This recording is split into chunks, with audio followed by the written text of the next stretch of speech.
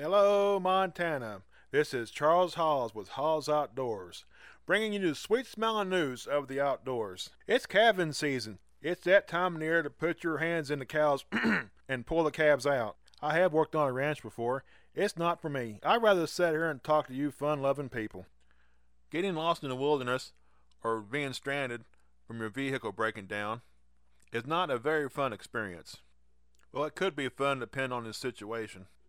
If you're just going for a short walk in the wilderness, take a fanny pack with you and fill it full of matches, a couple granola bars, a small flashlight if there's any room, fire starter, and most importantly, a bottle of water. You never know, there might be a situation where you're out there a little longer than you expect. In a vehicle, carry enough food to last you at least 3 days.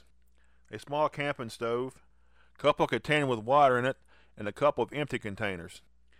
A sleeping bag or a blanket in case you have to spend the night. Have a repair kit for your car, such as pliers, wrenches, spare spark plugs, and a few other items you might want to put on your list. You don't have to run out and buy the expensive fire starters. You actually have a fire starter at home.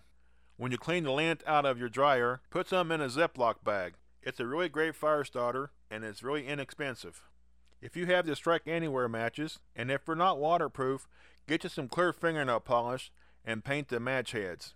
When it dries, it puts a nice waterproof coating over top the match heads. Now, some of you might feel kind of odd, and you may want to ask your wife or your girlfriend to go into the store and get the clear fingernail polish for you. I went into a store once looking for a clear fingernail polish, and the woman behind the counter said, "Oh, this for your wife or girlfriend?" I said, "No, it's for me." You should have seen the strange look she gave me. I looked at her and said, "No, I am not that away." And I finally told her the reason why, and she laughed about it. I've been broke down in the mountains before. When I was engaged in my first mistake, ex-wife, we decided to take a road trip to look over the place we was going to spend our honeymoon. This was in December. I put some food, sleeping bags, flashlights, a couple of fishing rods, a small cook stove with pots and pans, 2 containers full of water, and 1 empty container. My ex-wife fussed about it and telling me I took too much stuff with us. Well, on the way back, I was wanting to stop off at a certain location to shoot some landscape photos. It was in a national forest area, and we pulled out of our parking space and drove 10 feet. All of a sudden, the car stopped. We couldn't get it restarted again. My ex-wife went down to a store to call her grandparents. With me being a licensed ham radio guy, I got on the radio and contacted a person. He called my father, who's also a ham radio person. So we passed messages back and forth and told him what was going on. After I got a hold of her grandparents, before she got a hold of him. When the ex-wife returned, she asked me how did I get a hold of her grandparents. I just pointed towards the radio. My father called him and told him that we was broke down.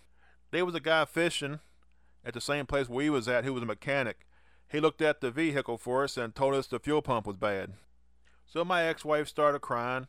She said, "What are we going to do now?" I looked at her, and I looked at the little trout stream. I looked at her, and I said, "It's a shame to let it go to waste." So I threw my waders on and jumped into the stream and started fishing. She was yelling and screaming and cussing me. And I looked at her and said, "What are we supposed to do?" Well, after catching a few trout and turning them loose, I couldn't keep any because they was in the catch and release area. I got the cook stove out and made her some dinner.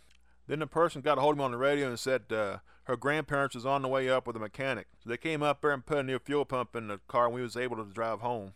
So you never know when something is going to turn up. In tomorrow's show, I'll have some more information about survival. Now it's time to read some news. This is an update from the 3 individuals that was arrested in Yellowstone Park.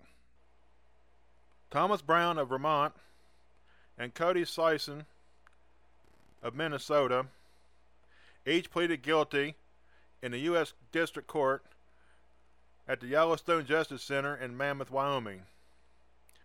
Both was charged of entering a closed area of Yellowstone National Park and interference with an agency function.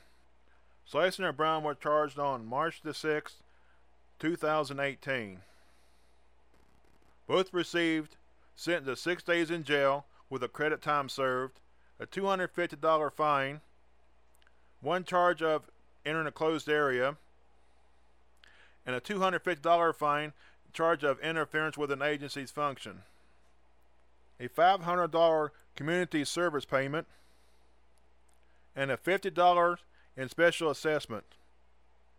Hannah Ponder of Idaho pleaded guilty of one charge of entering a closed area and was sentenced to 6 days in jail with credit time served. Fined $500, a $500 service payment, and a $40 special assessment. All three are banned from Yellowstone Park for 5 years, and all three had to serve 5 years unsupervised probation. You know, if I was banned from the park for 5 years, that would just drive me nuts, because I just love that place. So if you don't want to be banned, don't do anything wrong, obey the rules. If you're with an organization and like to have some news announced, or if you have a funny hunting and fishing story you'd like to share with me, please email me at hawesod@gmail.com. That's all the time we have today. Thank you for listening in. Remember, stay warm and stay safe.